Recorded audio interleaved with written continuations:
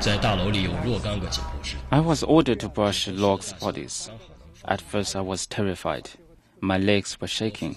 They told me that I could use the longest brush. I asked, "Do I need to brush their faces?" They said yes. After the vivisections, the victims were unrecognizable.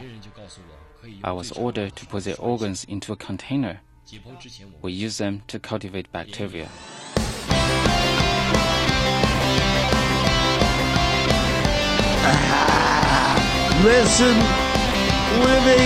Listening to Synchronon. Sick and Ron. Yes, you're listening to Sick and Ron. The Sick and Wrong, the world source for antisocial commentary. God, what a bunch of scumbags. Good evening. Welcome to Sick and Wrong, the world source for antisocial commentary. I'm one of your hosts, D. Simon. And I am the other host, the other one, Kate Rambo. Hello, D. Hi. What's cracking there, Kate Rambo? Had to go take my cat to the vet this week. It's crazy cat lady time for me. I know, we were chatting about that on the second show. Poor Chi-Chi. Yes. How's his paw? Do you get a cast? No, luckily he didn't have to have a little cast, but I thought they would put like a little condom or something on him, but he's fine. What, a little cat condom? They do that, don't they, with dogs? When dogs have to like get their paws wrapped up and they have to go outside for walks, you put a little condom on them. Do they? They need to take him out. Yeah, and to keep the cast or like a the plastic wrappings. Yeah, like dry. a plastic condom, like a Magnum. Hey, I've learned something from like all my years of watching war movies is that condoms are incredibly versatile. You can do a lot with them. Yeah, I mean, you can hide drugs with them. You can hide drugs. You can use them to carry water. You can conceal them in certain areas. You can use them to put them at the end of your gun. So. Kate Rambo got my COVID booster the other day. Yeah, crazy. How did you boosted. Feel? People were telling me that it's just like the second shot. Like when you get the second jab and you get sick, it's going to be rough.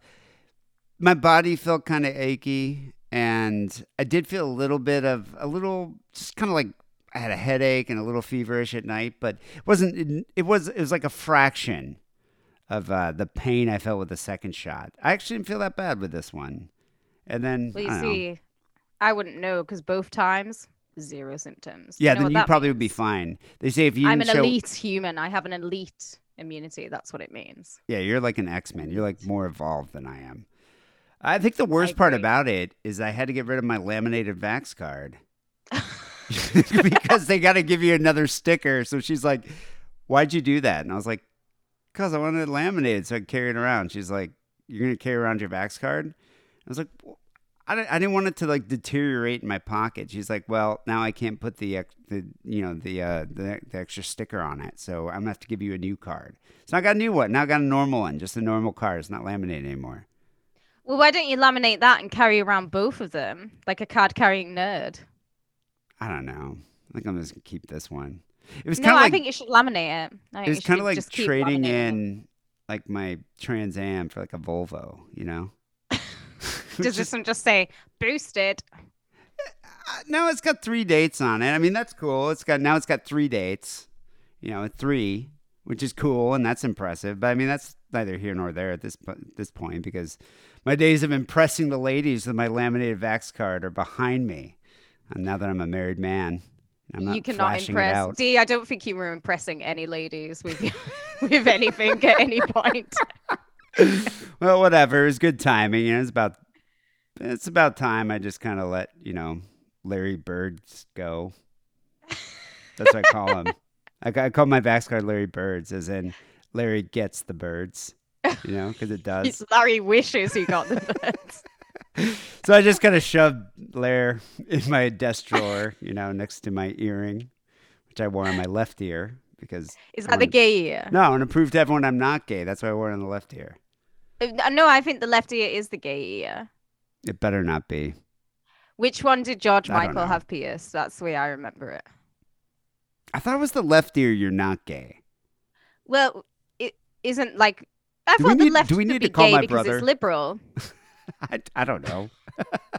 I don't think it was about that. I don't know where I actually don't understand where that symbolism came from. from the 80s and from Cruising, from Al Pacino in Cruising. Did That's he exactly have it a came from the left- Village People. Oh, did they have an earring on the left or the right? We need a gay person to please write into the show and tell us which ear is the gay ear, the left or the right. I think it's the left. I don't know. I ended up Left's just the fun side. I Yeah. just ended up retiring Larry Bird's. You know, he's in there. He's in my desk drawer. He's with the earrings and the gas station boner pills, which I don't need anymore. Your You ever shag see those? bands. Black Mambas. Super. I love the names of the gas station boner pills. Black Mamba, Super Great. Panther. Do they have those in England? The gas station boner pills? No, we have something called Pro Plus, though, which back in my youth, when times were tough, we used to like buy packs of Pro Plus and we would chop them up, crush them, and snort them. What does Pro Plus do? It's like a highly caffeinated little pill. It's like drinking. It's like 4 cans of Red Bull in one pill. Yeah, I've never. These are supposed to be like I don't know, like Viagra, like gas station, like an herbal Viagra or something. I've never so tried they give you it. a boner. Yeah, they're gas station boner pills. Oh, I thought you meant they would. It would be like Trucker Speed, where they just keep you No, trucking. they have those. They have those. But if you go to a gas station in the States, you'll see when you come here. There's like right by the cash register, there's like a bunch of these pills that are just like, please her with Rhinozen Black Fire. And it's just like, there's these like Nice. herbal supplement Viagra. My favorite one is Extends. I think we're going to need some of them in about 5 years' time. I kind of want to get some now, just to have. But Extends reminds me. Remember that movie Existenz in the 90s? Yes. Did you ever see that? It was a Cronenberg movie, actually. That But was every- a great movie. Every I'm time gonna watch that with Jude later. Law, I think Jude Law was in it. It's like a VR game that like went awry good. or something. Something happened when like an Jude evil Law VR in the game. 90s, as a side note, was great, and he did a lot of good roles. Shout out to you, Jude Law. I'm sure you're listening. Anyway, back to my COVID booster. So I went to I called Kaiser. That's the HMO that I go to. And there's a bunch of different Kaiser facilities all through LA, but there's this one that I had never been to. This one, it's a new one over here in Hollywood, like Hollywood and Romaine. So I go over there, and they kind of converted it, the parking garage, into this like vaccination center. It's really weird. It's like it's a parking garage, but yet there's like it's kind of cordoned off into like different areas where you kind of like they sort of shuffle you through in this queue to get like vaccinated. Yeah, it seems very sanitary. yeah, exactly, in the middle of this fucking parking garage. And so I'm standing there in this queue for almost an hour. There's so many Wow. people. Yeah, I was fucking pissed off. Just to get like a 5-minute jab. You know, it's I wouldn't know. annoying. I don't have to get the booster until next year. So well I'm into just, next well, year. it wasn't just me getting the boosters, other people getting like the first shot or the second shot. So Right. this woman in front of me was begrudgingly getting her first dose, and she was not happy about it. She was like, I don't know, I'd say late 40s, looked Armenian, but could have been Hispanic. It's like, I don't know, sometimes it's tough to tell. Was she suave? Yeah, well, she was like darker complected and like darker hair, but she could have been Hispanic or Armenian. I'm not sure. But she had like the full-on plastic surgery disaster face and massive titties that were so fake they almost looked like cartoonish kind of fake. Oh, I wonder if she's like a retired porn star. That's what I was thinking. Old porn, like aging porn star who's becoming more and more insane and like, you know, gravitating towards QAnon and conspiracy theories as her beauty fades away. You know? Well, a lot of them are already kind of crazy to begin with, so this would not surprise me. Well, she was bitching. Like she was bitching. It looked like she was on the phone, but I don't know if she was on the phone or if she was just talking to herself. But she was bitching about having to be at the clinic. But she said like it was like her job. You know, said that they have to prove that they got to be vaxxed or they're going to be fired off the set. And that's what made me think she's an old porn star. Porn star. Because she was tiny, she had big, massive tits, the plastic surgery. You don't see tits like that on Disney Plus, you know. She's not on a Disney Plus set here. Sadly. But she was like sitting there bitching about it, and she like looks at me, and I'm just standing there. I was trying to like distance myself because you're supposed to be spread apart, you know, so COVID distancing. But she was leaning forward into my distance COVID safe space area. Into your bubble. Into my bubble. And she was saying, she's like, the vaccine was never approved by the FDA. And the one that was approved is not the one that we're getting. She was like, the Pfizer shot that we're about to get was never approved by the FDA. They switched it. So what we're getting is the experimental shot.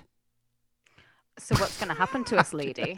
Well, I know. That's why I was just kind of like, okay. I was wishing I had headphones in so I didn't have to deal with this. But I was just like, okay. She goes, you don't know what it's going to do to your body or your mind. Is this woman who has fake tits telling you that you don't know what it's going to do to your body? To my mind or my body. Yeah. Yeah. The woman with big, massive fake tits and a whole face full of like silicone and collagen. Yeah. She was like, not in my body, man. She was like, so have you had it already? And I was like, yeah, I'm here for my booster shot. This is the third jab.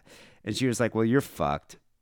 And I was like, yeah. And I was thinking, I'm like, well, I think I was aware of that way before COVID. I mean, I've been doing a fucking podcast for 15 years that no one knows about. And then she asked me, she was like, so did you get sick? Were there any side effects? And I was like, from the first one or the second one? She's like, just from the shot. And I was like, well, the first shot wasn't that bad, but the second one, just explosive diarrhea all night, just all fucking night into the next day. Whew, had to throw away my sheets. And she just shook her head and she's like, and that's your body trying to protect itself. I believe this woman is saying this to you. She has all this plastic surgery. That's so funny. I know. And she was just like, she's just sitting there like shaking her head. And then the nurse called her and she stood there for a second and she looked at me and she was like, game fucking over. And just like walked away. And I was looking at her like, thumbs up, like, good luck. You'll make it through. And so then I got my booster. But it was weird. So I asked the nurse, because the nurse, you could tell the nurse was just kind of annoyed having to deal with, I think at this point, the people getting the boosters, they're probably like, oh, good, this person's here. But at this point, when you're dealing with people who are getting their first dose, you're dealing with the anti-vaxxers that have to do it for their livelihood. Like their companies are making them do this. Or even like restaurants and bars in LA. If you work at a supermarket, you have to be vaccinated if you're going to be on site. So I think at this point, you're getting these reluctant people who are coming in there to get vaccinated, and they're very upset about it. So I asked the woman, I was just like, so how effective is the booster, the booster shot compared to like, the first or second vaccines? And she was like, I don't know. No one knows. No one has a freaking clue. And I was like, okay, she's busting out frickin'. She's like, but I think just stick it in me, lady. Yeah, I think she was just annoyed, and I was just like, oh, okay, I'm gonna lay off this here. But when I got home, I looked this up, this whole thing about the bait and switch, and that's actually a popular conspiracy theory. Like conspiracy theorists are asserting that the FDA never approved the actual vaccine that we're getting, and so there's this anti-vaxxer. I don't know if he's a QAnon guy, but his name's Greg Hunter. And on his website, he says the big news the FDA has given full approval of the Pfizer COVID-19 vaccine is a huge lie. Okay, Greg, I believe you, Greg Hunter.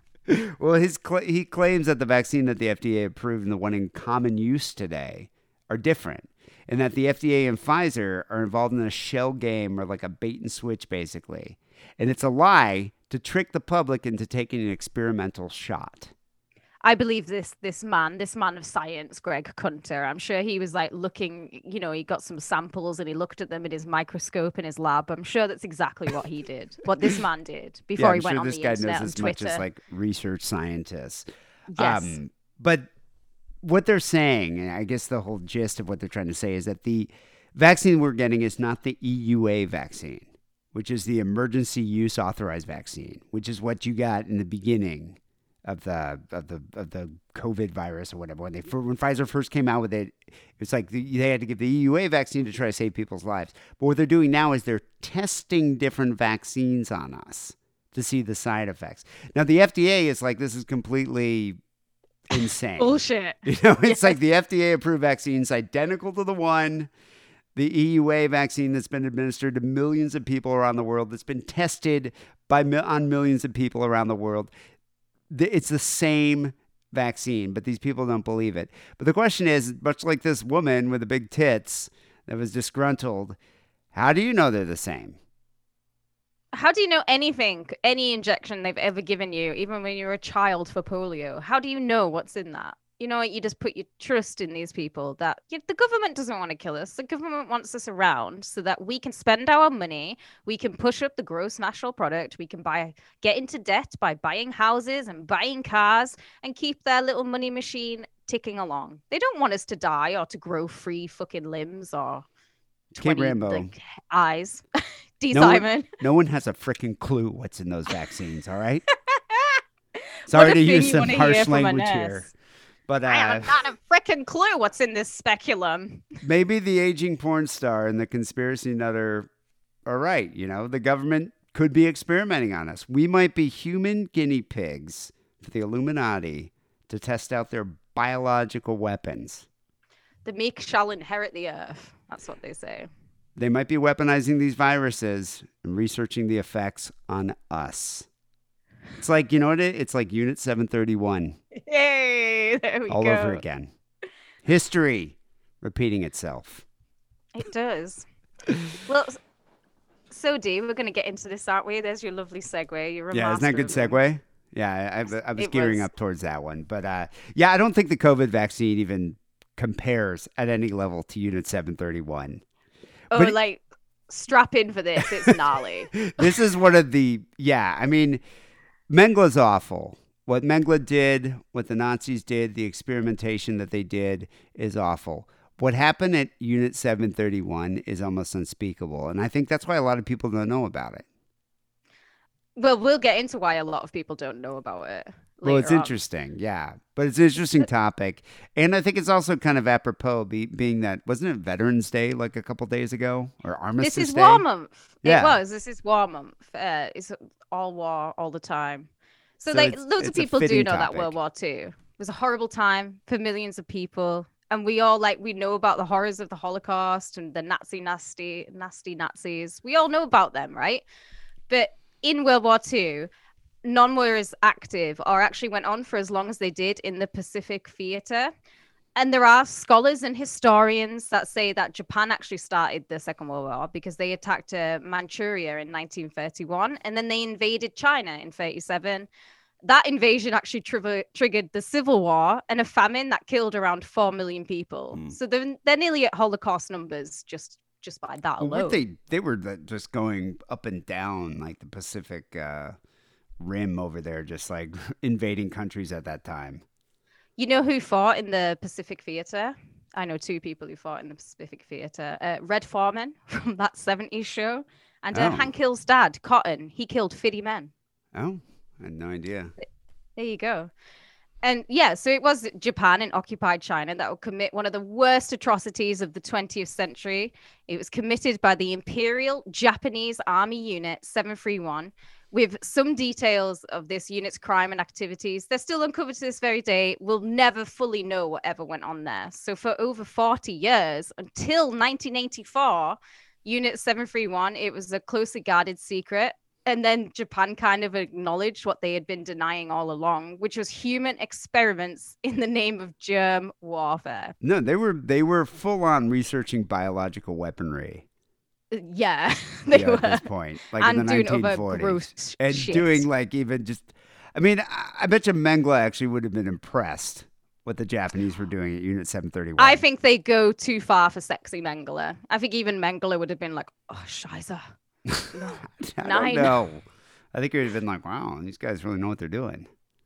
So Unit 731, it was located near Harbin, which is Japanese-occupied Manchuria, and it was commanded by Shiro Ishii.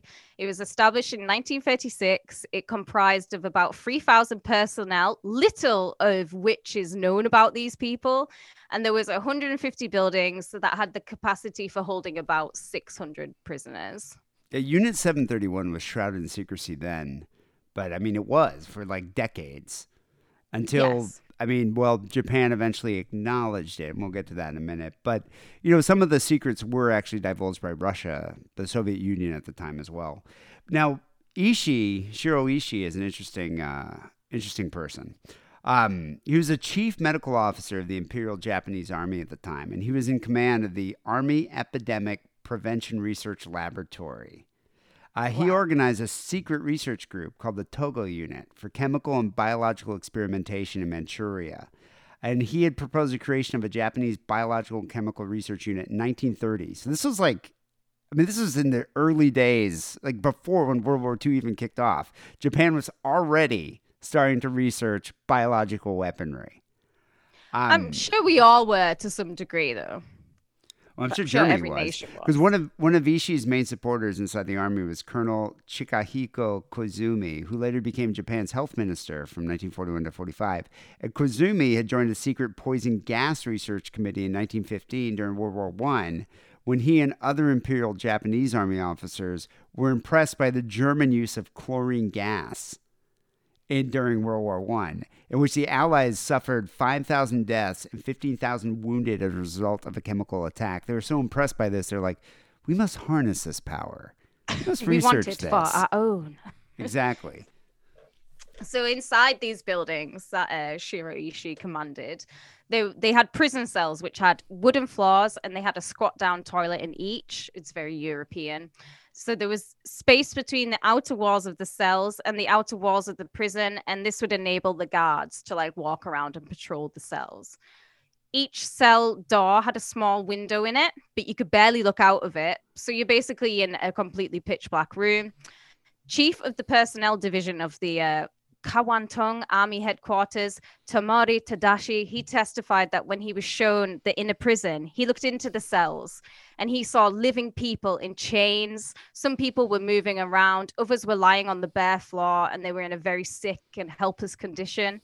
And soon you'll find out why they were in such sick and helpless conditions. The inner prison, it was highly secured. It had cast iron doors, and everything was recorded with like typical military precision. No one gets in and no one gets out.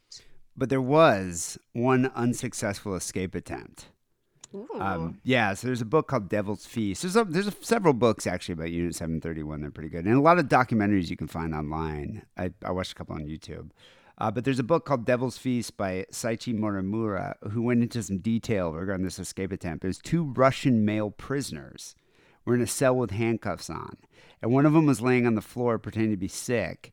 And so a staff member came into the room, or came into the cell, and to look to see if he was all right. And the Russian prisoner, suddenly sprang up and knocked the guard down.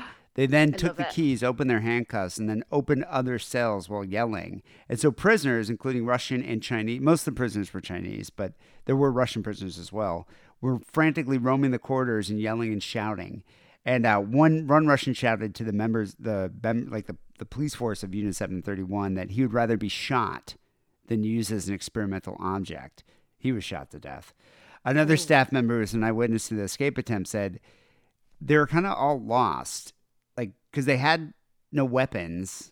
I mean, they were like barely wearing any clothing, and so at this point they just realized that there was nothing they could really do, and that escape was just impossible. So they kind of just acquiesced and were all executed. And even if they had managed to escape the quadrangle, which is the heavily fortified building, they would have had to get over a 3-meter high brick wall surround the complex and then cross a dry moat filled with electrified wire running around the perimeter of the complex. So there's no way you could ever get out of that place.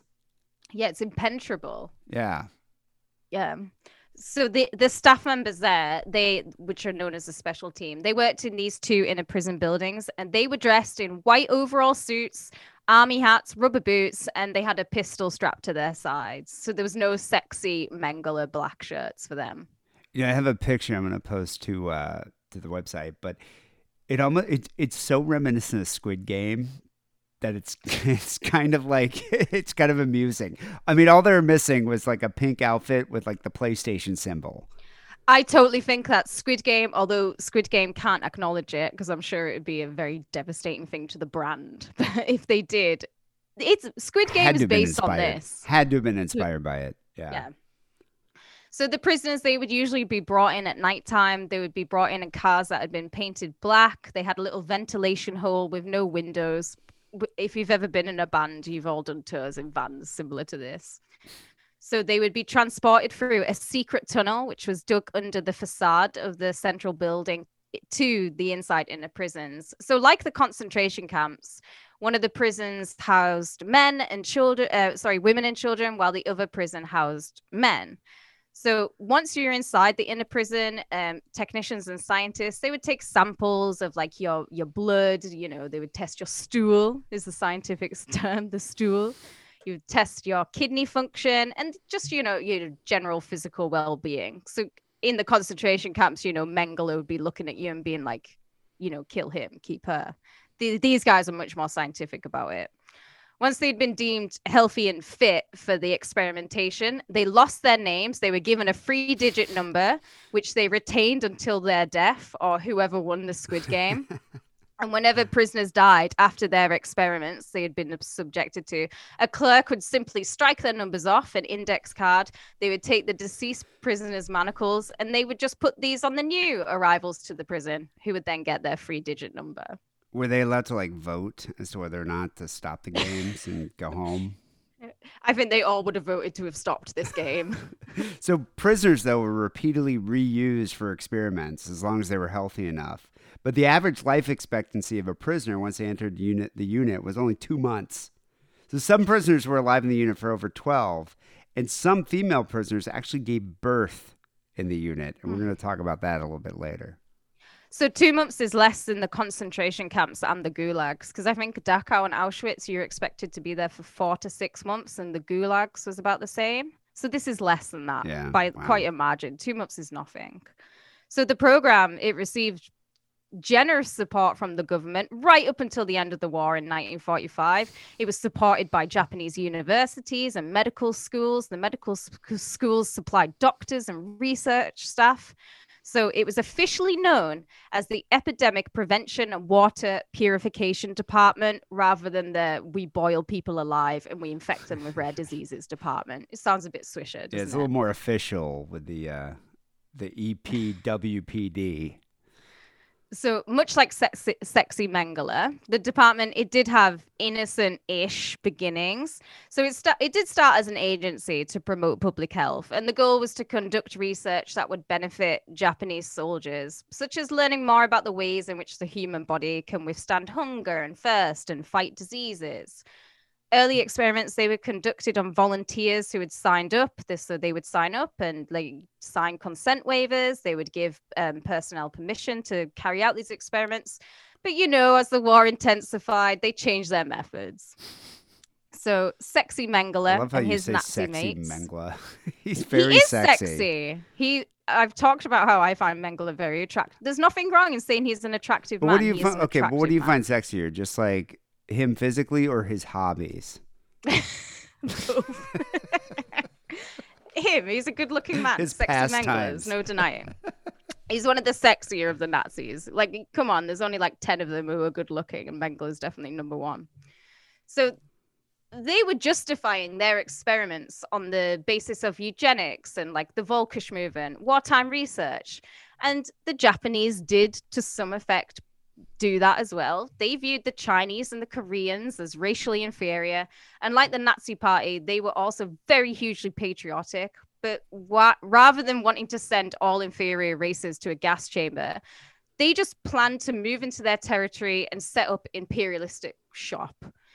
But once they'd moved into enemy territory, those that weren't selected to be used as prisoners would probably have been arrested and executed for resisting arrest or for being communist anyways. So everyone was doomed. Exactly. Well, that's the thing, though. With the Nazis, they did have justification for their evil doing. You know, it was racist, eugenics / public health, because they were also trying to like figure out like how to like prepare their soldiers for, you know, the elements and diseases and things like that. Wartime national interests. And their victims were mostly what? Jews, Roma, also Soviet Gypsies. Prisoners of wars.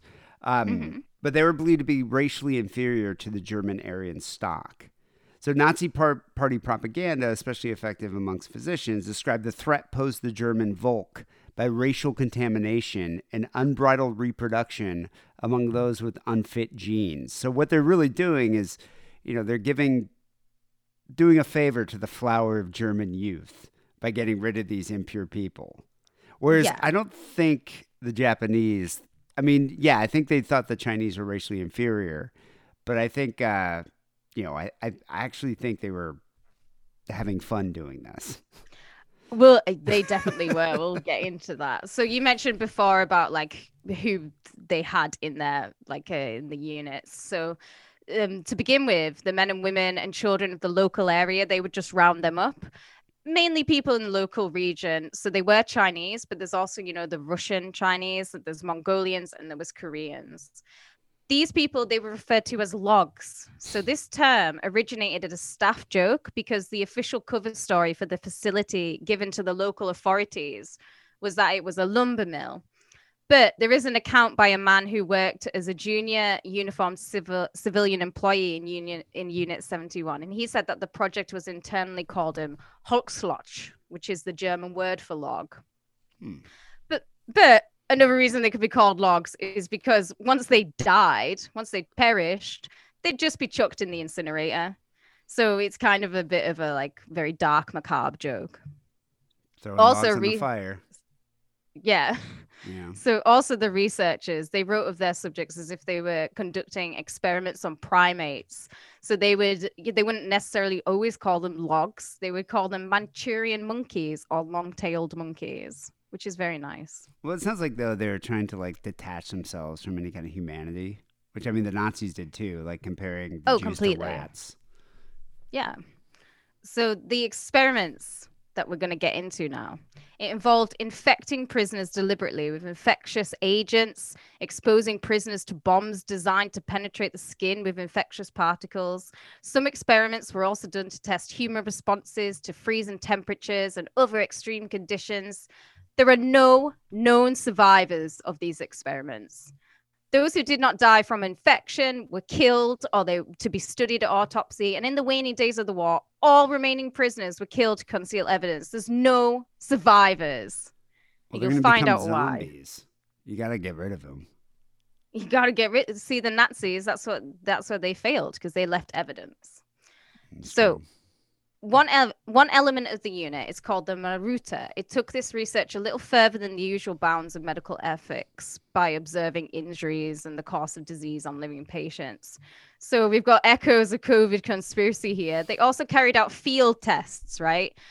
This caused thousands of deaths. So what they did, they would spread plague-infected fleas, bubonic plague rats, and cholera throughout their entire local area where the unit was based. Wait, are we talking about Unit 731 or Pfizer? Hey, if you're that woman, this is Pfizer who did this. They also weren't doing this in a way like, the Nazis were very methodical. They were very scientific about this. They didn't do it like that. They did this in a kind of like willy-nilly fashion. Like, oops, I've dropped my petri dish of cholera. Like, don't go down there, lads.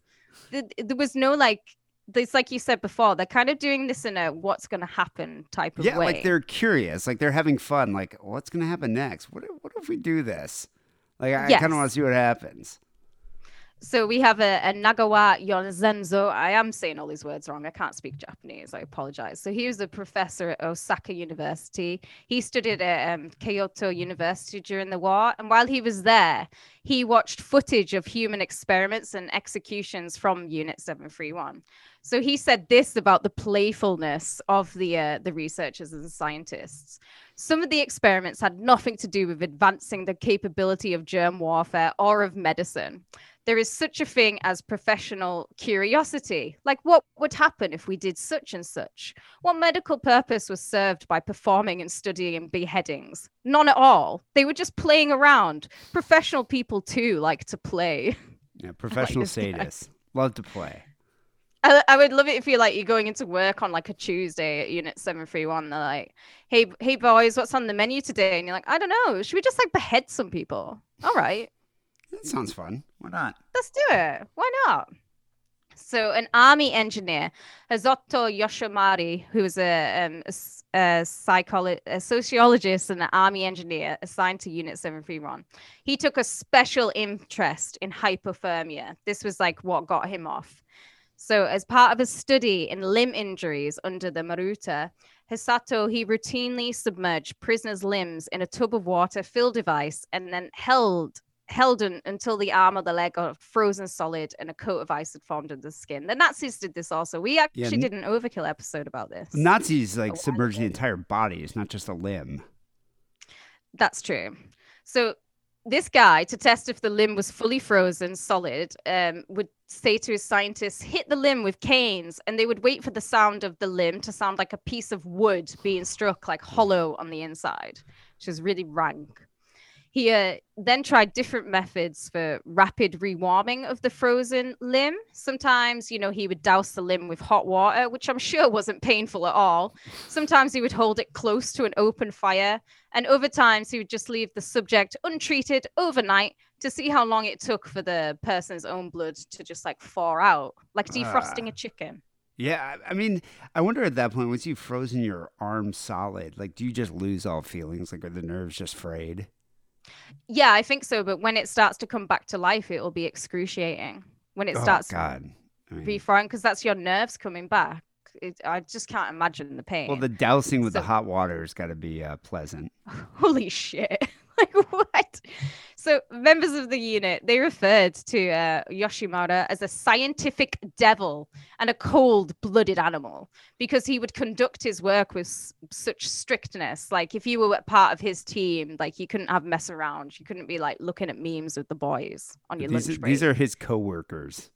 The guy's a scientific devil, all right? They would leave people, babies included, outside to see how long it would take for them to freeze to death. And Naoji Uezono, I'm sorry, I'm trying my best, who was a member of Unit 731, he described in a 1980s interview a grisly scene where Hisato had two naked men put into an area which was 40 or 50 degrees below zero, and researchers filmed the whole process until the subjects died. The subjects suffered such agony, they were digging their nails into each other's flesh. It's brutal. His lack of remorse was shown in an article he wrote for the Journal of Japanese Physiology in 1950, in which he admitted to using 20 children and a 3-day-old infant in experiments, which exposed them to like 0 degrees Celsius ice and salt water. So he's like dipping them in salt water and then chucking them outside. I mean, this guy's like a complete and utter sociopath. Like, he has just no feelings for humanity. I mean, just a 3-day-old infant, 2 children. But wait, D, there's more. We're just getting going here. Thousands of men, women, children, infants who were at the prisoner of war camps, they were subjected to vivisection. So for those that need a reminder, vivisection is the act of like splicing you open without anesthesia. So they literally, vivisection is when you mutilate a human body without anesthesia to study the operations of living systems because they want the organs to still be functioning. It's medieval. It's medieval torture. Yeah. So those that had been deliberately infected with diseases, the scientists would even inject like multiple germs into a test subject to see if they could create new diseases. This is like Pfizer, what they're doing. I'm telling you, they're experimenting on us. They would be cut open while they were alive. They would have their organs removed before they died so that the researchers could study them before like any form of decomposition set in. Other sources suggest that it was usual practice in the unit for surgeons. They would just stuff a rag or medical gauze into the mouth of prisoners before commencing on with the vivisection. Just, stifle you screaming, just to keep you a bit like quiet. So in a video interview, former unit member Okawawa Fukumatsu, he admitted to having vivisected a pregnant woman. God, at that point, it's just complete disregard for humanity. I was reading another guy from the special team. I was interviewed in 1995 in a documentary, and he was remarking on his first vivisection. Like, he was just reminiscing about the first vivisection at the unit that he was a part of. He said he didn't struggle when they let him into the room and tied him down, the victim here. But when I picked up the scalpel, that's when he began screaming. I cut him open from the chest to the stomach, and he screamed terribly, and his face was all twisted in agony. He made this unimaginable sound. He was screaming so horribly. But then finally he stopped. This was all in a day's work for the surgeons of Unit 731, but it really left an impression on me because it was my first time. It was all in a day's work. He popped his vivisection cherry there. Oh, God. So those that hadn't had their limbs frozen and crushed would have their limbs cut off and reattached to one side of their body, or maybe to someone else's body. Or your limb might have the circulation deliberately cut off so the researchers could observe blood flow, blood loss, and ultimately gangrene. They were really interested in the process of gangrene too. Speaking of Cronenbergs, is that what they were making here? Jesus. Making monsters. One member of Unit 731, he later recalled that very sick and unresisting prisoners, they would be laid out on a slab and a line would be inserted into the carotid artery. So when most of the blood had been siphoned off and the heart was too weak to pump anymore, basically when the subject had died, an officer in leather boots, he would climb onto the table and he would jump on the victim's chest with enough force to completely crush the rib cage, whereupon just like another drop of blood would splurt out into a container. So they're just like jumping on people to get but blood. You can't waste any. I mean, come on. D, and dear listeners, I think you'll all be happy to hear that Unit 731 had its own firing range. Just delightful. Well, that makes sense, it's like though. Squid Game. Got to test weapons out. Obviously, the effectiveness of weapons, it was a huge concern for the Imperial Army. Prisoners would be herded together on the firing range, and they would be blasted from varying ranges by multiple Japanese weapons. So we would have the Nambu 8mm pistol, bolt action rifles, machine guns, grenades. But D, there's more. Bayonets, swords, knives, they were also studied in this way. Although the logs at this point, they would be tied to stakes for those experiments. Flamethrowers were used on both exposed and unexposed skin, with the wound patterns and like the penetration depths of like bullets and knife wounds being compared to on the bodies of dead and dying inmates. Wow. There's I guess more, I'd rather do that than the vivisection if I had to choose. Well, you might want to go to their very own on-site gas chamber. They had their own on-site gas chamber too. What doesn't this compound have? Yeah, I was about to say, God, they're very well equipped. So here, the test subjects, they were exposed to nerve gas and blister agents. A former army major and technician gave the following testimony anonymously. So at the time of this interview, this man was actually a professor at a national university in Japan. In 1943, I attended a poison gas test held at the Unit 731 test facilities. A glass-walled chamber about 3 meters square and 2 meters high was used. Inside of it, a Chinese man was blindfolded with his hands tied around a post behind him. The gas was Adamsite, which is a sneezing gas. And as the gas filled the chamber, the man went into violent coughing convulsions and he began to suffer excruciating pain. More than 10 doctors and technicians were present. After I had watched for about 10 minutes, I couldn't stand it anymore and I left the area. I understand that other types of gases were also tested there. Jesus, what's sneezing gas? You sneeze yourself to death? I would assume so. I'd never heard of this, the sneezing gas. But, they probably have a gas for everything. Man, God. Yeah, I never heard of that one. Like the Nazis as well, because in the early days of the gas chambers, they actually had portable gas chambers that were on like the back of trucks. They had similar. They had like a phone booth, like kind of portable gas chamber, and they would drive that out into the wilderness and just like gas you in like below zero weather just to see what would happen. Yeah, but you never know when you might need it. That's what I'm saying. It's convenient. Yeah, I mean it's handy, a gas chamber on wheels. Some of the subjects, they would be forced to wear various types of gas masks for testing. Others would wear a military uniform. And, sometimes they would just go in naked and that they would just deal with it then. Getting gas to the buff. That's what the Nazis did. They did. And subjects, they would be locked up. You'd be deprived of food and water. And they would do this to learn how long that humans could survive without them. Victims were allowed to drink only seawater, or they were given injections of mismatched human or animal blood to study transfusions and the clotting process. So that's very like Richard Chase, isn't it? The vampire of Sacramento. Oh, just yeah. going around injecting himself with cow's blood. I'm surprised they weren't trying to make super soldiers. Because, the Nazis were doing experiments like that, but I'm surprised. I mean, I think what they were trying to do is to find experiments that would probably make their soldiers, I guess, manage, the travails of war a bit better. But I'm surprised they weren't just like trying to figure out.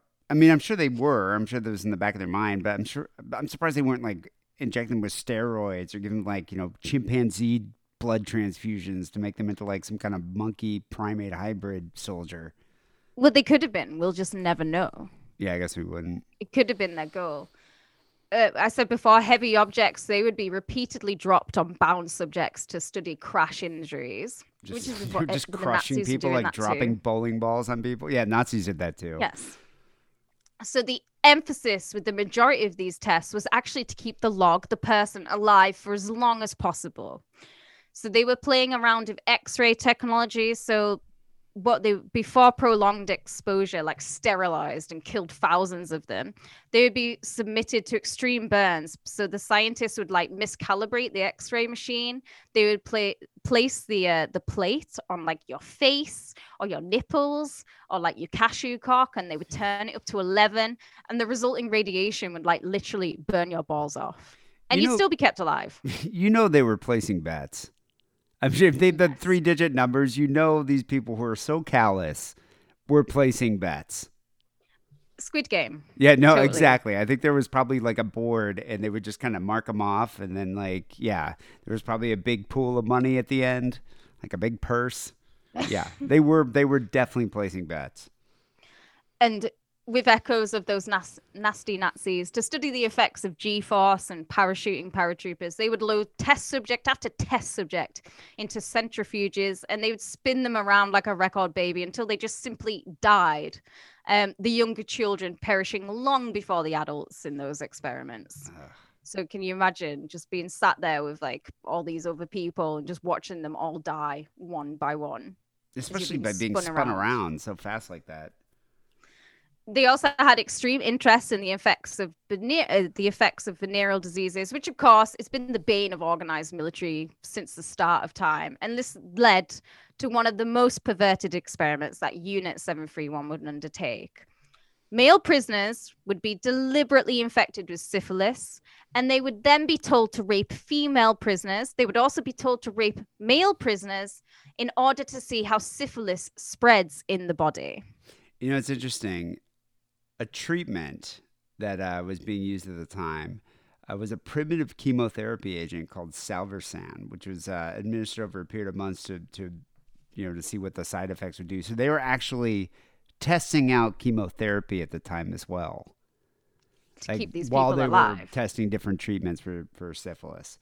But yeah, it's still kind of insane that they're just like, after the vivisection, testing out all the weapons, the centrifuge, the portable gas chamber. They're just like, well, what else can we do? Let's give them the SIF. Why not? Yeah, it's just like, all right, place your bets. Yeah, place your bets. What's going to finally kill them? So we have the testimony of a prison guard here, and this is the subject of this is how they came about with the method for transmitting of syphilis. And he said infection of venereal disease by injection was abandoned, and the researchers started forcing the prisoners into sexual acts with each other. 4 or 5 unit members dressed in white laboratory clothing, completely covering the body with only eyes and mouth visible, with the rest covered, handled the tests. A male and a female, one infected with syphilis, would be brought together in a cell and forced into sex with each other. It was made clear that anyone resisting would be shot. I think I'd rather be shot at that point. I think Harrison has this bookmarked on Pornhub. Joking. And in a total act of misogyny at the time, testimony from multiple guards, they actually blamed the female victims for being hosts of the diseases, even if they had been forcibly infected. Genitals of the female prisoners that were infected with syphilis were called jam-filled buns by the guards, which does kind of make me want a jam donut. I don't think I'm ever jam going donuts to have from Morrison's are the best. Yeah, I don't think I'm ever going to have a jam-filled donut anymore after this. Nothing will put me on a jam-filled donut from Morrison's. I don't typically eat them, but now that I'm going to associate them with, infected genitalia, I think I'm like going to pass.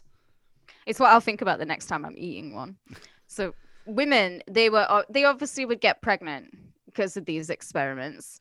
And so, the Unit 731, they rolled with it, and they were happy to see how the pregnancies and syphilis affected the mother as well as the fetus. And you guessed it. Like we said before, sometimes the mother would be vivisected in order to see how the fetus was developing. Delightful. Wow. Yeah, I wonder if any of these, they say there's no survivors, but I wonder if anyone ever kind of snuck out. That would be a good movie. The baby that was snuck out of Unit 731. It would definitely be a horror movie. Dr. Evil. Or Are you saying Dr. Evil came from Unit 731? Or Vladimir Putin. Someone came from Unit 731. Vladimir Putin is a sexy man. This did not happen to him. He still could be sexy, but he could just be born from evil. There were a lot of Soviet prisoners of war in there, women that were in their late teens.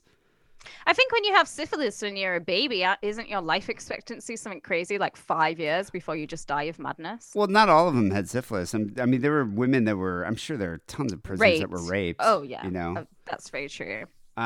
So they experimented on these women so they could understand how syphilis or other diseases would affect both the mother and the fetus. So they were doing a lot of just when a woman was pregnant, they're like, oh, great. Now we can do a whole other, battery of tests and experiments here. They shot them. They infected them with various diseases. They made them suffer all different types of injuries.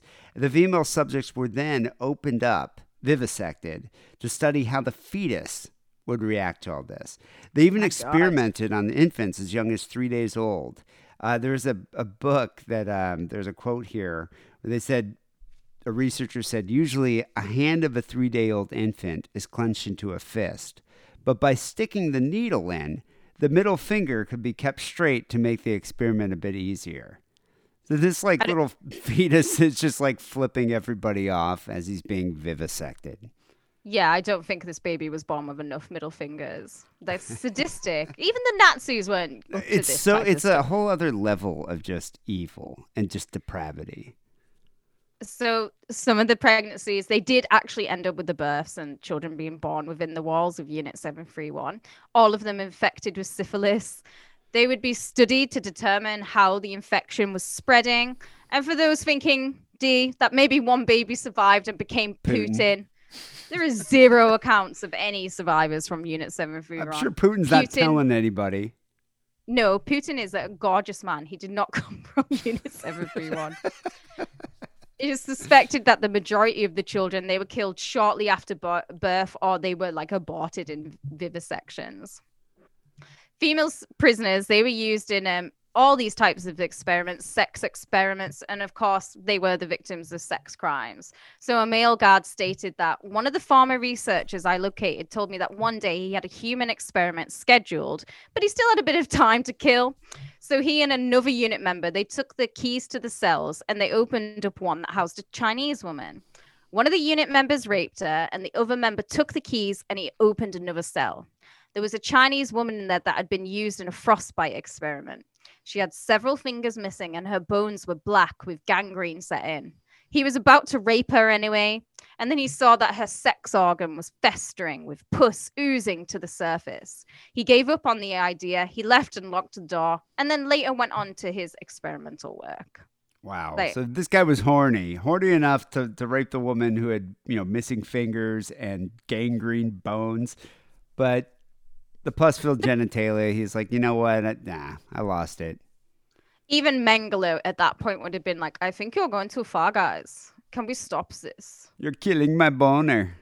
My boner is that I need to go find my other ladies. This is terrible. But D, there's more. there's more to this. That's what I'm saying. It's just the atrocities never end here at Unit 731. They did not. And if the war hadn't have ended, they would have carried on because they had a larger mission. So by 1939, their whole idea was to develop horrific weapons of mass destruction for use against the Chinese population, presumably the American and Soviet forces too, if the time ever came. Inmates would be infected with several of the most lethal pathogens known to man and science at the time. And they wanted to breed the most lethal strains possible. So doctors monitored patients for rapid onset of symptoms and like how quickly it would progress. And they did this in the hope that the disease would spread person to person and would depopulate certain areas. Is this reminding you of anything that might have happened in 2020? Yeah, this does sound like Wuhan. Prisoners who survived, they were shot.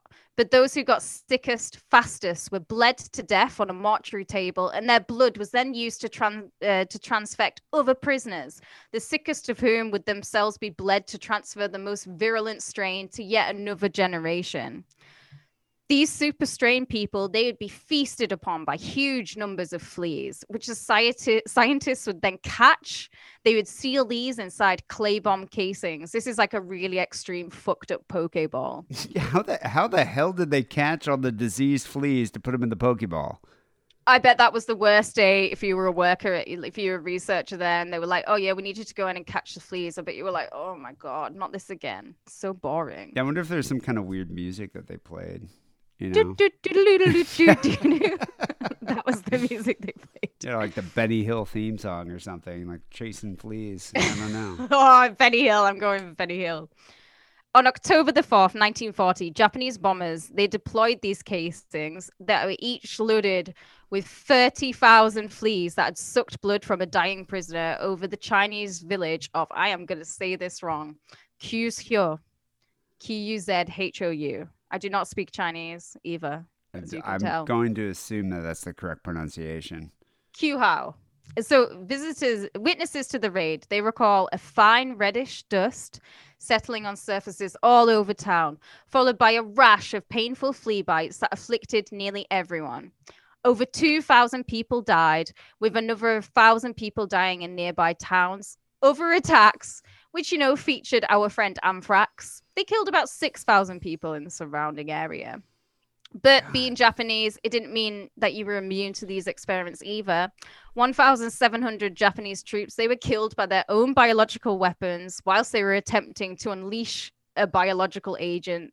Maybe because, like I said before, they were doing this in a very like fun, like whoopsie kind of fashion. There was like no rhyme or reason. I just don't get why fleas. Why not just put like some kind of gas, like a gaseous chemical? Like why the fleas? Like, first of all, how difficult is it to capture the fleas and encase them inside this Pokeball bomb? And then second of all, like, how do you know like the fleas are just going to die? Well, I'm sure some die, but they're breeding these fleas. I think fleas kind of makes more sense because they're very low maintenance. If a flea gets out, yeah, it's maybe not going to kill thousands of people, but it will definitely kill some. Yeah, but gas. And they would use like probably a special like vacuum leaf blower type thing to suck up all the diseased fleas. That's what I'm imagining. They probably had like a flea catcher. And it would be a low job on the research unit if you like, you know, the other people would look down on you and be like, oh, don't talk to him. He's just a flea catcher. Oh. So thousands of human beings, they had been experimented on. They'd been killed at Unit 731 alone. Additional thousands were killed in other branches of Japan's extensive biological and chemical warfare program. It is unlikely that accurate totals will ever become available, but a general estimate of around 500,000 is placed on the unit alone. So that's crazy. Yeah, it's staggering. It really is. Like during the final months, though, of World War II, Japan had planned to use the flea bombs as a biological weapon against San Diego. So they were planning, they were planning on using balloon bombs to carry the disease to America. And they had a plan also in the summer of having kamikaze pilots dumping plague-infected fleas on top of San Diego. Why did they hate San Diego so much? Yeah, I don't know, because San Diego, you'd think San Francisco is closer than San Diego, but I don't know why. Yeah, and obviously San Francisco is full of, there's lots of Chinese immigrants there, so you think they would pick that. Yeah, I have no idea why they hate San Diego so much. I was about to say Three's Company. Maybe they just really hated that show, but that's like years later, so I don't know. So old. But the plan was scheduled to launch on September 22nd, 1945, but they surrendered 5 weeks earlier. But yeah, they would drop like infected clothing, fleas, infected supplies encased in bombs But the resulting cholera, anthrax, and plague were estimated to kill upwards of like 500,000 Chinese people. So that's already on top of like the 500,000 that they just killed inside the unit. Yeah, exactly. Yeah. So in August of 45, after Hiroshima and Nagasaki had both been bombed, the Soviet army invaded Manchuria and ultimately just annihilated the Japanese army and won the war for us. The Soviets won the war for us. That's debatable, but fine. I said it. People can come for me. The emperor, he read his very famous surrender declaration over the radio. And so Unit 731 was officially terminated. Like the SS, unit workers took to destroying all evidence, and they mainly succeeded. Well, the thing is with the emperor, not to interrupt, but the thing is the emperor, the main reason he surrendered wasn't just because of Hiroshima and Nagasaki. Like a lot of Americans like to think, oh, we dropped the bomb, that's why they ended the war. The reason being is you had the Russians attacking from the east, Americans attacking from the west, and I think he was just like, there's no way we're going to win this war. But I mean, even after, like, we bomb the shit out of them. I mean, it's insane the death total that was, that occurred from the devastation from Hiroshima and Nagasaki. It's insane what happened. But the Japanese were still entrenched, ready to fight. Like, they didn't give up yet. And so the Russians started coming in from the east and, battling in Manchuria. And then because of all the devastation that the Americans had done, I think the emperor was just like, yeah, fuck it. I think we lost this one. You don't want to mess with the Russians. That's why. As soon as the Russians are at your door. Who had the bombs? All right. I'm Team Soviet. So the remaining 400 prisoners that were still on site, they were all just shot. 600 laborers who, worked to maintain the area, also shot. And the staff was sworn to secrecy, and they were actually handed little vials of cyanide, should they need them. All the mice that had been kept in the lab, they were released. This could have led up to about, a little 30,000 extra death, as they were all infected with bubonic plague. And what other diseases? Oh, yeah, crazy diseases Syphilis, that we'll never know about. Yeah, who even knows? All the records that had contained anything that might have been useful to medical science at all for the last 13 years, they were just burnt. The compound, it was blown up, but as it was built with such Japanese efficiency, the buildings, they're sturdy enough to remain largely intact. They're still there to this day. Researchers mostly slipped back into civilian life in occupied Japan as if nothing had ever happened. Many of them becoming prominent members of university faculty, like Kazuto Yoshimari, the sadist in charge of the frostbite departments. He went on to occupy key medical and other posts in the public and private sector. Or they were secretly given immunity by the United States in exchange for data, which they had gathered during their human experiments. Operation Paperclip, anyone? Yeah. The Soviet forces, they did manage to arrest, and they tried 12 members of the research team in the Khrabovskoye war crime trials in 1949. That led to guilty verdicts for various things, but none specifically for Unit 731. But, they did go to, these people went to imprisonment in the gulags. The Americans didn't even try any of the researchers, chiefly because of General Douglas MacArthur. So like Operation Paperclip, they were granted immunity. They used their information and experience into their own biological warfare program. And much like the smear campaign that America led against the Soviets in the 50s, they helped actively dismiss any victim accounts from Unit 731 as communist propaganda. Yeah, those virtuous Soviets who didn't have any kind of propaganda against Americans whatsoever. No, definitely not. Let's not get into this. This is another subject for another day. But the Japanese government didn't even acknowledge that Unit 731 existed until recent times. And they have still yet to apologize for what they did. Yeah, I mean, it was, think about this, because this happened in 1945 is when it all kind of wrapped up. But it wasn't until 1984, that they even acknowledged any of these crimes. And they barely even did that at that point.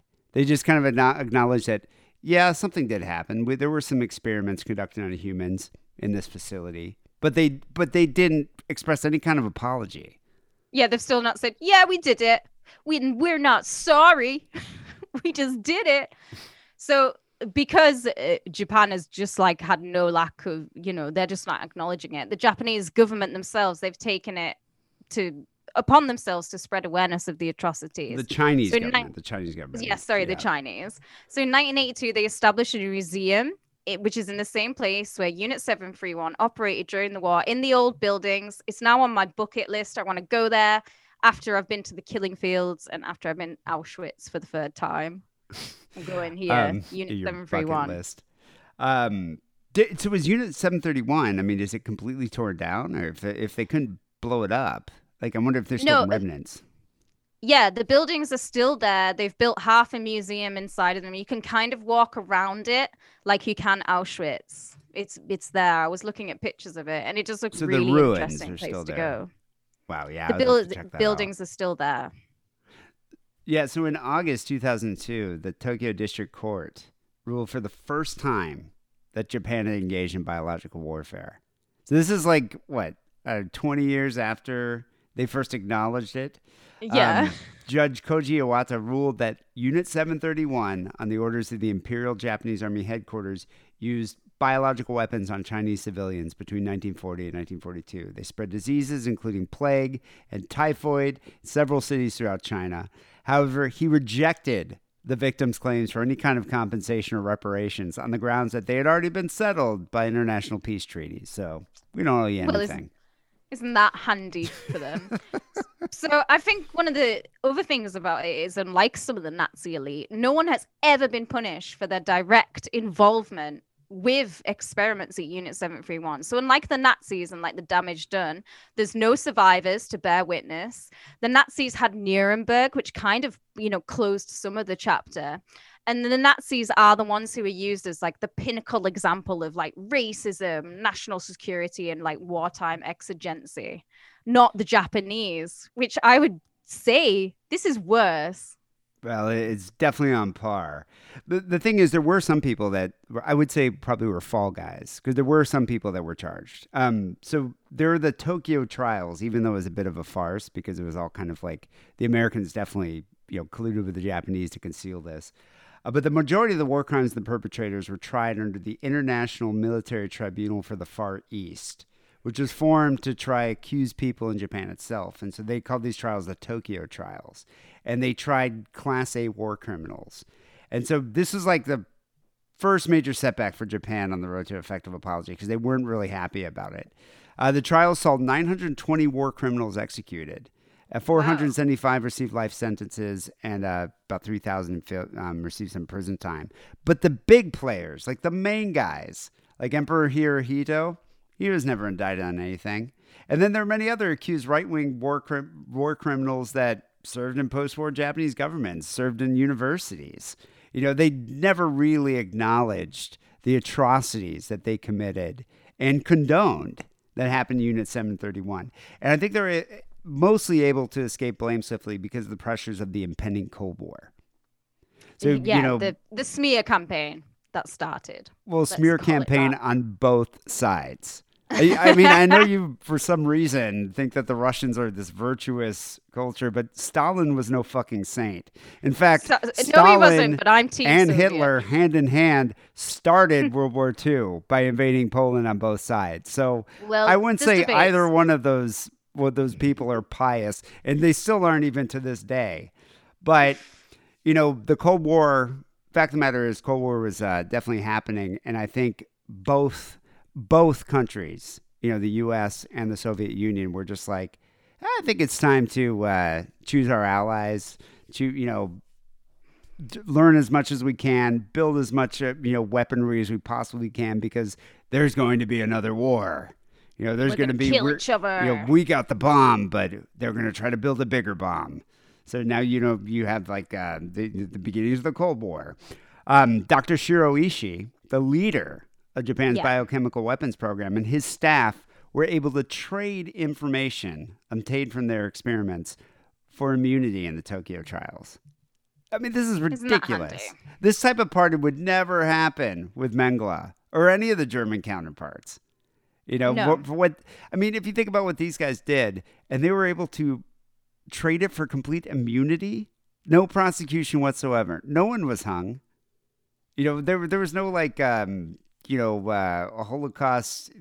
The Holocaust researchers that were coming after these guys later on to try them. Like I'm amazed that international groups never came banded together to try these guys after the fact. I mean, we're still trying Nazis. I think the difference is that there's huge evidence of what the Nazis did. They just didn't cover up their crimes against humanity very well. Whereas Unit 731, all that really remained was the buildings and then like folklore about people and like some, prominent members of researchers who anonymously will testify now and again. That's the huge difference. Well, that's the thing. Germans also were very diligent. They took assiduous records of everything. They're very methodical. They did. So when the Holocaust, the concentration camps were invaded, people found all these records, all this evidence. I mean, you had prisoners of war. You had the survivors that could attest to the horrible things that happened. But the Japanese scientists, I think, were a lot more astute. I mean, they banded together to know. They first of all got rid of all the evidence. They destroyed all the prisoners. They destroyed the facilities themselves.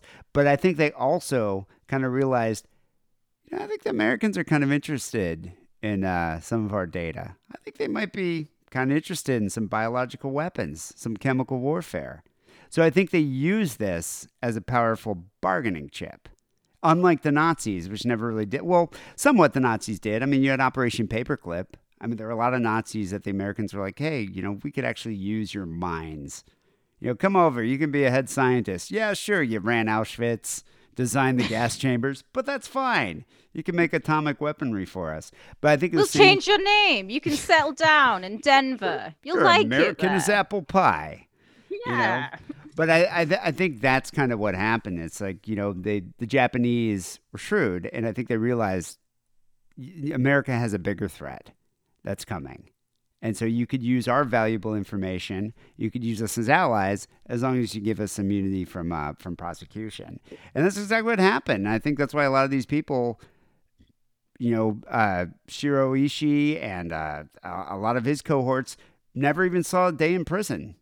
Nothing ever happened to them. And so, and that's the thing. It's not like this is the first time that anything like this has ever happened. And you can't just fully blame the U.S. on this as well. Like I was reading that the Soviets, who did actually have, the Karabov war crime trials, where they did actually try like 12 people, but the sentences were so light. No one was even tried for anything that happened at Unit 731. And they ended up also making, immunity decisions here and trading leniency for access to data. So yeah, I'd read about that as well, but it's like I said, they couldn't try them for what they've done in Unit 731 because there was no evidence. So they tried them for other things. That's why their sentences were so light. Well, but I'm also sure that they were shaking hands clandestinely. They definitely were. I mean, the Soviet Union were building a biological weapons facility in Sverdlovsk, and they used documentation and data that was captured from Unit 731 in Manchuria to build this. So yeah, sure, they were exactly complicit with them just as much as the Americans were. But at least they did something. They did the bare minimum. They sent them to a gulag for 25 years. I don't want to do 25 fucking years in a gulag. Well, yeah, I mean, some people were. I mean, there were like a few people that I guess got a little slap on the wrist. I mean, I don't think anybody was put to death over what was uncovered that happened at Unit 731 on either side. Definitely not with the Americans. I mean, I think we profited off of what they tested, but so did the Russians. But I mean, it's interesting though that there's like the ethical decisions that differ so sharply between Germany and Japan. But I think what the American scientists and policymakers and government officials decided that with Japan, there's a new war that's coming. And I think at this point, we need to make new allies. So let's make an example out of Germany and let's profit on what Japan has to offer us. And I think hence Operation Paperclip. Same thing happened in, with German scientists as well. Well, yeah, it is like somewhere along the way. They shook hands in the dark for whatever ethical reasons. We don't run countries. It's not up to us. Stockpiling weapons. They want to, build their munitions. Yeah. But, the remains of Unit 731, they still stand. They're a half ruin, half museum. No sight of justice for anyone in the future at any point. I doubt there ever will be. And as the last witnesses of Unit 731, they will grow old and die. So will all the memories of the atrocities that occurred at Unit 731. Well, I don't know about all of them. I wonder if some of the records for bird flu and bat viruses. Oh, and swine flu too. And swine flu, was it HNV virus? I wonder if some of the records of those are still being, iterated upon in some Chinese laboratory or in some Japanese laboratory. Maybe their secrets were sold into a new unit. Unit 732. Exactly. That's owned by Pfizer. And now they're experimenting on these quote unquote vaccines on us. What a dark subject. I guess we'll see in a couple of years what happens. You might become a Cronenberg. It's game over, D. Game fucking over. People, it's episode 817 here, Sick and Wrong. We got phone calls coming up next, 323-522-4032. But first, here's a word about our Patreon page. Greetings, loyal subjects in the UK and in the colonies. I love the Sick and Wrong Patreon. It gives me news stories, extra phone calls, and lots of tips on how to deal with my son Andrew, the sweaty nonce. Anybody found in the UK or the colonies not subscribed to the Patreon will face beheading. Thank you. So we got a few phone calls to get to. 323-522-4032 is that number. We've been getting a lot of good calls lately. I like it. I like to hear that. I'm being sincere. We've been getting some good calls lately. Also, people have been sending them on Facebook Messenger, and people have been emailing some calls. You can email us at sickandwrongpodcast@gmail.com. We did get an email from a first-time caller, actually. Long-time listener, first-time caller. Long-time listener. I would say his drunk dad rivals your own. Ooh. Hi guys, Stuart Busky here. I just want to share my drunk dad story. The difference to others is that my drunk dad was actually also a transvestite. See, you can't say that about your drunk dad. No, I'm pretty sure if he ever put on like a wig or a skirt, it was done in a Freddie Mercury kind of like japey way. He wasn't done in a real transvestite Ed Wood type way. A real transvestite way, yeah. So I don't know. Now, if I was betting on who's got the cooler drunk dad, I think I might be going for Stewart's right now. But we'll see. The cooler drunk dad. If I had to choose which drunk dad I'd want, the more colorful drunk dad, I think I'm going for Stewart's. Hey, my dad had Ozzy Osbourne stories. Oh, I forgot about that. Your dad was in a doom, like a proto doom metal band. Yeah. All right. And he they're tied right now. For Arthur Brown.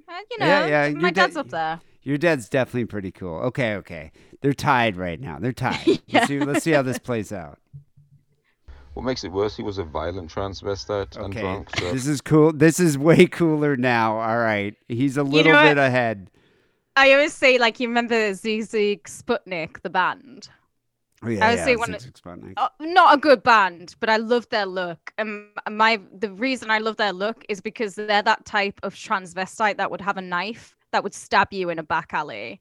That's the type of transvestite I like, is the dangerous, like, Rocky Horror type that will kill you. The dolls kind of look like that, the New York dolls. The dolls, also dangerous. Not Arthur Kane, though, who wouldn't even harm a fly. But the rest of them, definitely. Yeah, they kind of look like that. And drunk, so you can imagine how awkward some of his episodes were. He came out to us kids when I was about 10 years old. Over the breakfast table, so basically over a bowl of porridge. As you can imagine, my appetite was over in an instant. At 10 years old, would you be like, you're a what? Do you think he came down in like his full transvestite, like just get up and was like, this is my name, and just described it to them and they were 10 and having to understand. I hope he was wearing like lingerie, like his. That's what I imagine. Stuart's mom's lingerie and like garters, and just been like, so I'm not a woman, but I like dressing as one. All right, you little fucking ingrate. Eat your porridge, son. Eat your fucking porridge. Wait, no, Stuart's dad is German. Stuart. Oh, Weston really? German. Oh, that makes even more sense. It's even more terrifying, isn't it? I imagine like he was wearing like a German SS lady's military uniform as well as the stockings and suspenders and high heels. He's like Ilsa. That's who his, that's he's who his like dad Ilsa, is. Ilsa, she-wolf of the SS. Wow. Yes, she-wolf of Stuart Waskey. But at 10 years old, I wouldn't even know how to comprehend that. I'd be like, okay. Yeah, I think it's a bit young 10. Yeah, that's weird. Like, wait for the hormones. Wait for the hormonal stage of 13 to like dash all the kids' dreams. Well, one thing too about like transvestism. Do you like if you're transsexual, I understand like you are, a woman trapped inside a man's body. So you want to vice versa, look like a woman. Yeah, vice versa. You want to look like a woman or look like a man or whatever and live as that, the sex that you gender. feel more comfortable with, the gender you feel more comfortable with.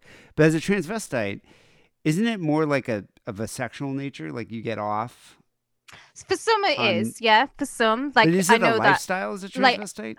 Like, someone like Ed Wood, who's probably one of the first ever famous transvestites, he just liked it because he loved to be in touch with his feminine side. He didn't necessarily like have a boner and but want it's to not shag a as a sexual woman. satisfaction you're getting by wearing women's clothing. For some it definitely is. I have a suspicion here that Stuart Waskey's father definitely got a boner when he was that's what I'm saying. That what I'm trying to say in Stuart Waskey's father here, like you'd think there's like a time and a place then, because I knew a friend of mine in San Francisco. Well, he was married to a stripper that I work with, and he was into dressing as a woman, but it was more of like a sexual thing. And so like they would kind of role play, and he would wear like her outfits and things like that, or whatever, whatever blows your dress up. But I don't think, and they had a kid, they had a couple kids. I don't think he was walking around like in his, the kids' mom's lingerie in the kitchen making eggs for them.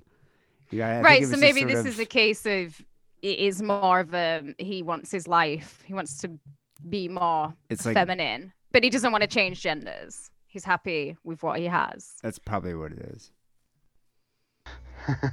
Yeah, well, he would yell and scream to my mother and us kids while dressed in her clothes, believe it or not. I know it sounds made up, but it's absolutely true, I swear to God. I needed to share this story with you because today there was a vast amount of tranny stuff on the Discord. I was having flashbacks, and I'm blaming you, Warwick Davis. No, anyway, this was a little bit of my story. Hope you enjoyed it. Keep it sick, keep it wrong. Stuart out. Stuart, I want to hear more. I want to hear some more. Yeah, like did he go to your cricket games or something dressed as your cricket in Germany? No, but they play cricket in Germany. He's British, isn't he? He's German. Oh wait, does he live in Germany? I thought he was a British guy. No, he lives in Britain now, but I'm pretty sure he's talking about his childhood in Germany. I must also, as a side note, say that I love the bromance that has occurred between Warwick and Stuart Waskey. They're like just such best buddies.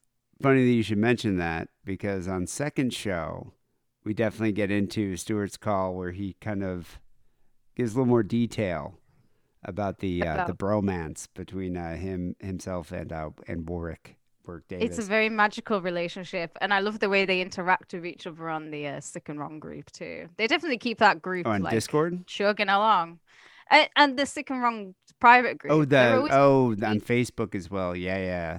Yeah, there's a lot of camaraderie there, I love both of them. They are both good eggs. But yeah, I want to know as you're growing up, like how was it growing up with a transvestite father? Like, was he open about it? Were you embarrassed? Did you, did you go to the mall and he was dressed as in your mother's clothing? How did you feel about it? Yeah, I want to know his transvestite name. Like for Christmas time, for Tenenbaum, did you get him like high-heeled shoes? Did you buy him like hosiery or something, stockings. Yeah. Like Wolford stockings or something on Oh, Christmas. very decadent. Wolfords. Do you think he was made of money? I don't know. It's fancy. Maybe all the kids like pooled their money. It's a special Father's To buy Day. Dad a pair of Wolford tights. But yeah, I think right now he is definitely rivaling K Rambo's drunk dad. They could duke it out. Yeah, I wonder. I don't Like- know.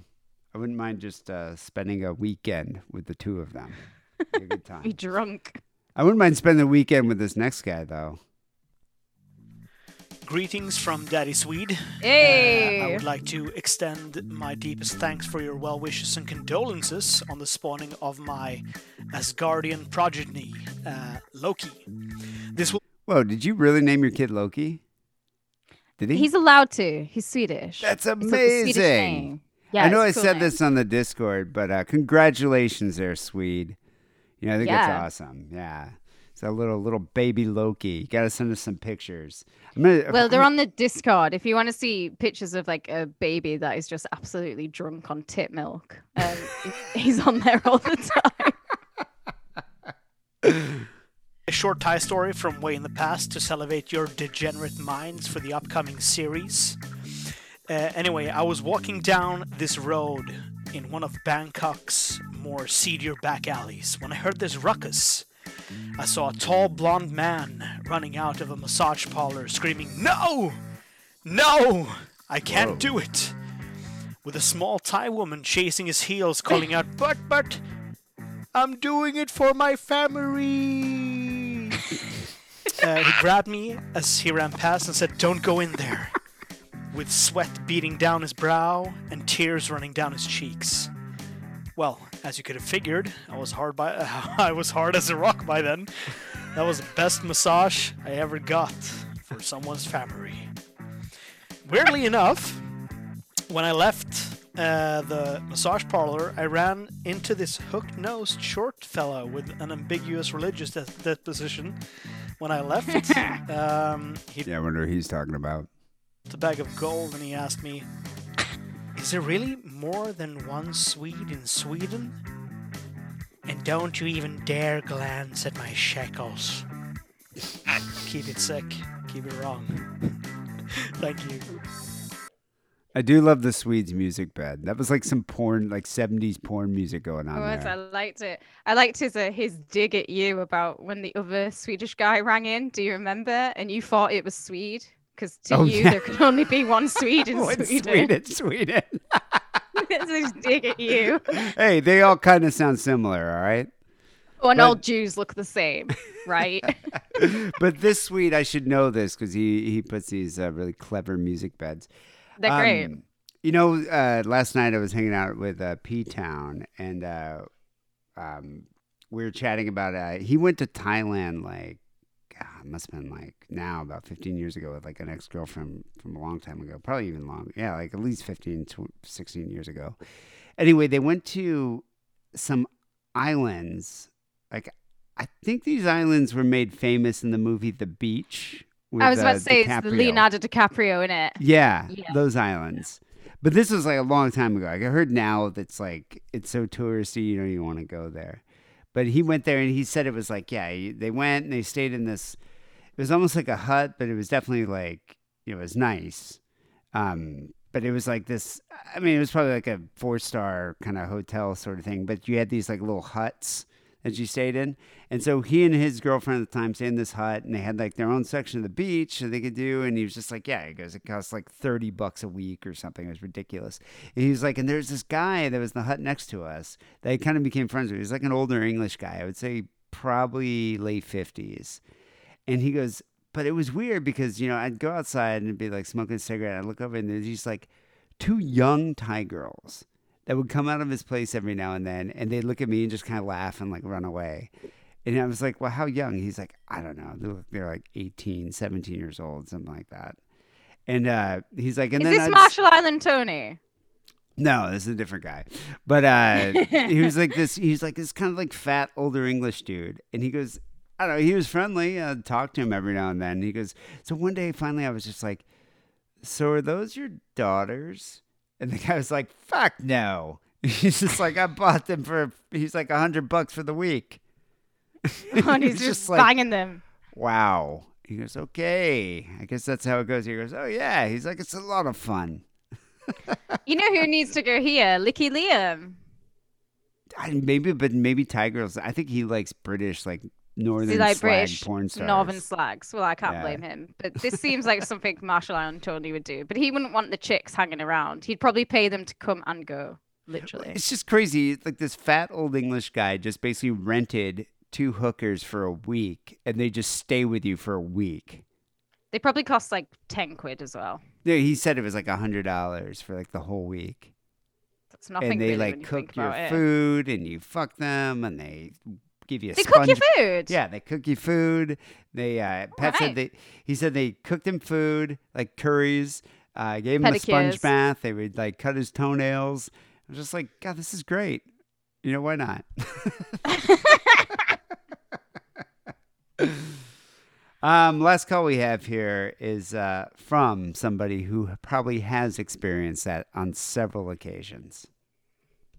Hey, it's Tony. I Yes. promised to tell you Tony. about the American guy that owned the bar in the Philippines that had a lot of the sex shows. So sorry for keeping you on the edge of your seats all this time. Do you remember that the last time he called in, there was like this deviant sex bar in the Philippines? I forget what area of the Philippines it is, but there are all manners of deviancy going on there. And then I forget how it ended, but it was a bit of a cliffhanger.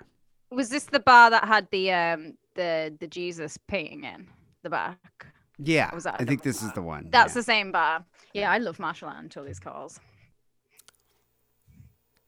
One thing about the bar they didn't tell you about is when you went in, they had all these pictures on the wall of him going to these hotel rooms with his staff. So he'd be messing around in this room with like 30 girls, something like that.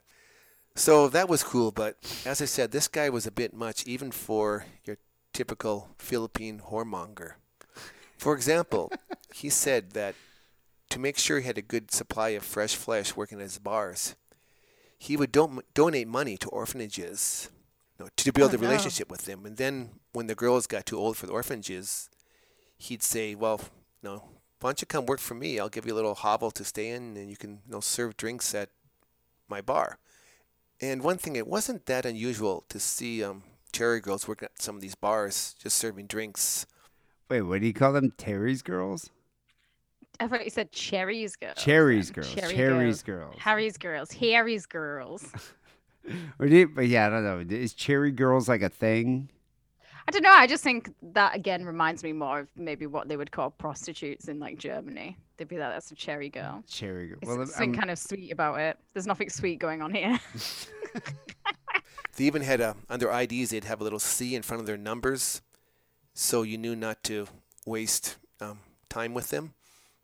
Although some guys went for them, which I thought was pure insanity, because if you even try to tell me there's something better than a good Filipino hooker, we're going to fight.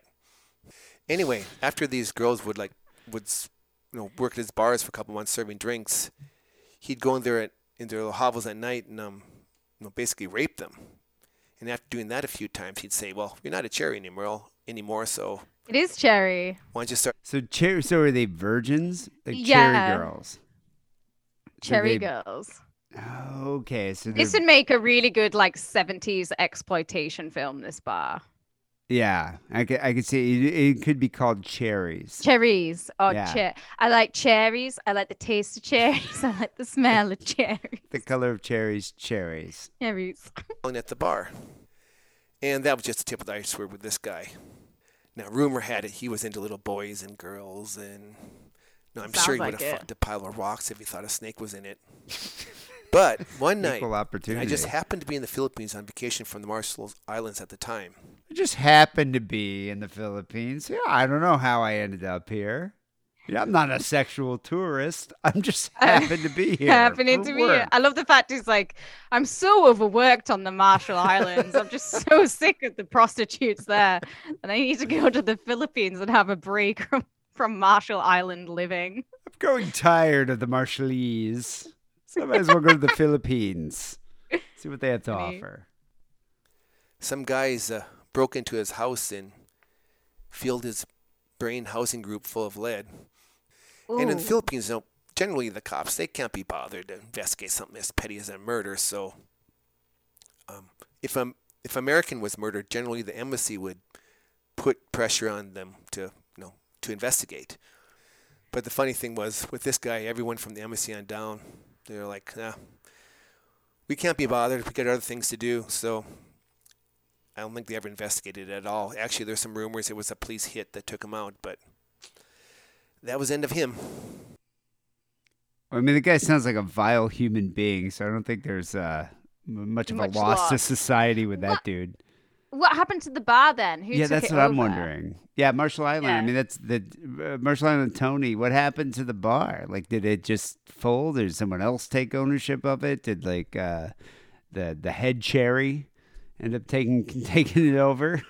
I would love that if the head cherry then became like the madam and just carried on this awful going to orphanages and like rinsing them for new girls, for Cherry's girls, and it just never ended. And still to this day, you will find a Cherry's girl in the Philippines.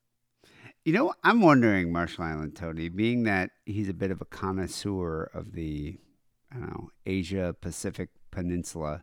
The Pacific Theater. Yeah, the Pacific Theater. You're a connoisseur of the Pacific Theater. Which country do you think has the best poontang? Like, what do you prefer the most? Japan, Chinese, Philippines? Like, which girl do you think is your, I guess, preferred prostitute? Yeah, and what's your least favorite as well? Yeah, what's the best and what's the worst? That's what I want to know, and why. Details. Yeah, we want some details. Although I do always love his story. He does give some good details. A great He's a great storyteller. He's a great I love storyteller, Marshall Island. great narrator. He really is. He's one of my favorites. Anyway, people call the Stick Around hotline 323-522-4032. Check out our Patreon. We got a lot going on Patreon these days, actually. We really do. We got a whole second show that we're doing on Patreon. We call it Second Show because I couldn't think of a better name. Yeah, it's a very imaginative title. Sick and Wrong, the second show. I just call it Second Show, SS. Sick and Wrong Second Show comes out every Sunday, same time as the main show, but it's a bit saucier, it's a bit spicier, but it's a whole show. This week we actually get into a conversation I had last night when I was hanging out with my friend P-Town. He was telling me about Stone Mountain, which is this like white supremacist Mount Rushmore in Atlanta that Kate Rambo really wants to go check out. Like Kate Rambo's like, when I come to America, 'cause you've never even been to this country, that's one of the first things you want to see. No, what I'm planning is when I've moved over, the first anniversary, I'm going to go to Stone Mountain and really celebrate being American at Stone Mountain. If there's people on the or live in Atlanta or on the East Coast here, you guys might know what I'm talking about with Stone Mountain. But yes, it's very racist. It's also very hilarious. I want to see the laser show. Yeah, P-Town was telling me about the laser show. We also get into my new infatuation with the Chucky TV series that I've been watching, this binging, I would say, this past week. Anyway, that's Sick and Wrong Second Show. The format's a bit different. It's a little more personal, a little more spicier. We also do a news story. We do some phone calls. Comes out every Sunday, just $5 a month. You get Sick and Wrong Second Show. And for a few bucks more, you get Sick and Wrong News. This week, we kind of did a weekly roundup of some of the popular news stories of the week. Well, for Sick and Wrong. Paul Rudd crowned the sexiest man alive. I don't know how I feel about that. You can listen to Sick and Wrong News and find out. We talk about the Roadhouse remake with Jake Gyllenhaal. Stop talking about No one asked for it. Kate Rambo's incensed. She's incensed.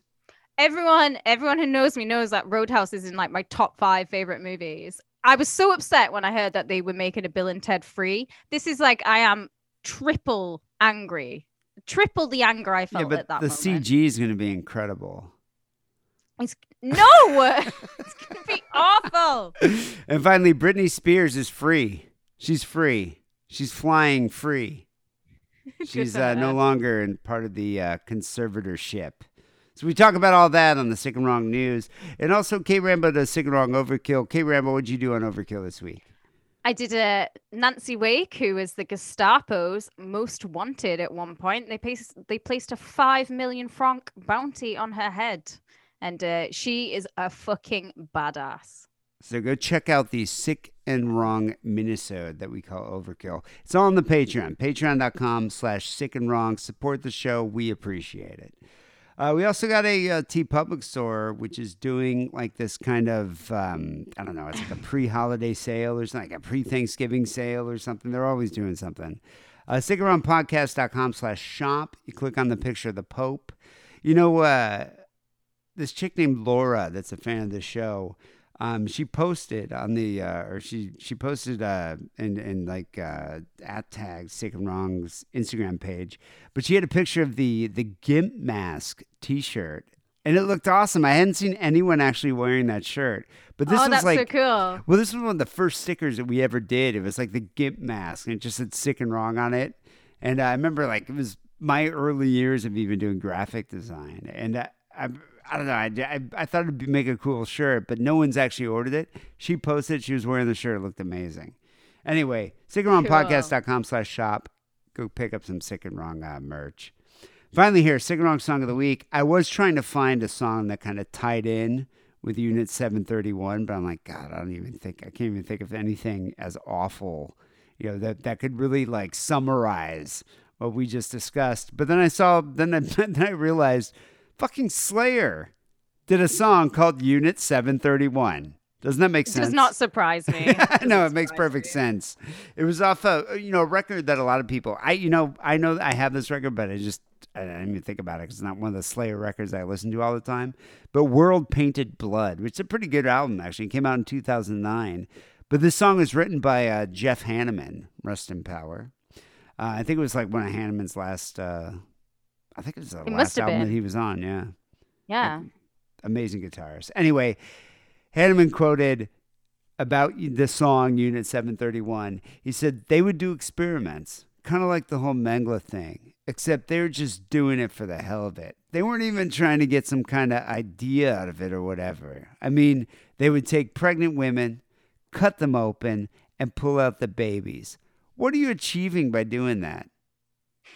So it's just something that's little known. A friend of mine told me about it. I read a couple books, and I wrote a fucking song. Unit 731 by Slayer. We're going to end the show with that one. People will be back next week with episode 818. Till then, take it easy.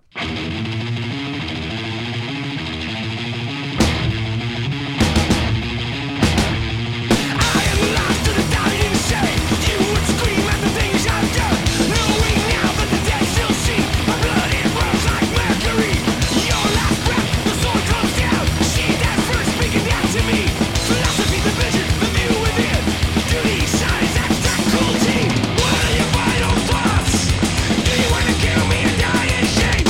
My voice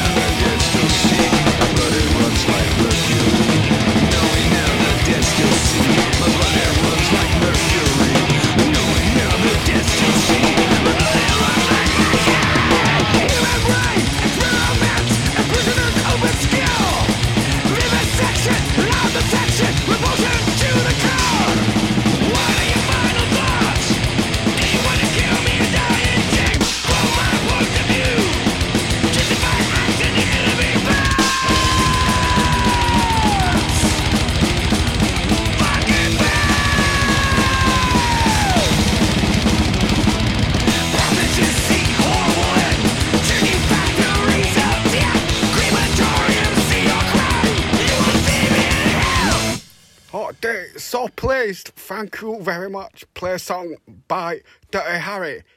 Harry Carahan. Dirty Harry. Harry Carahan. I love Dirty Harry Carahan.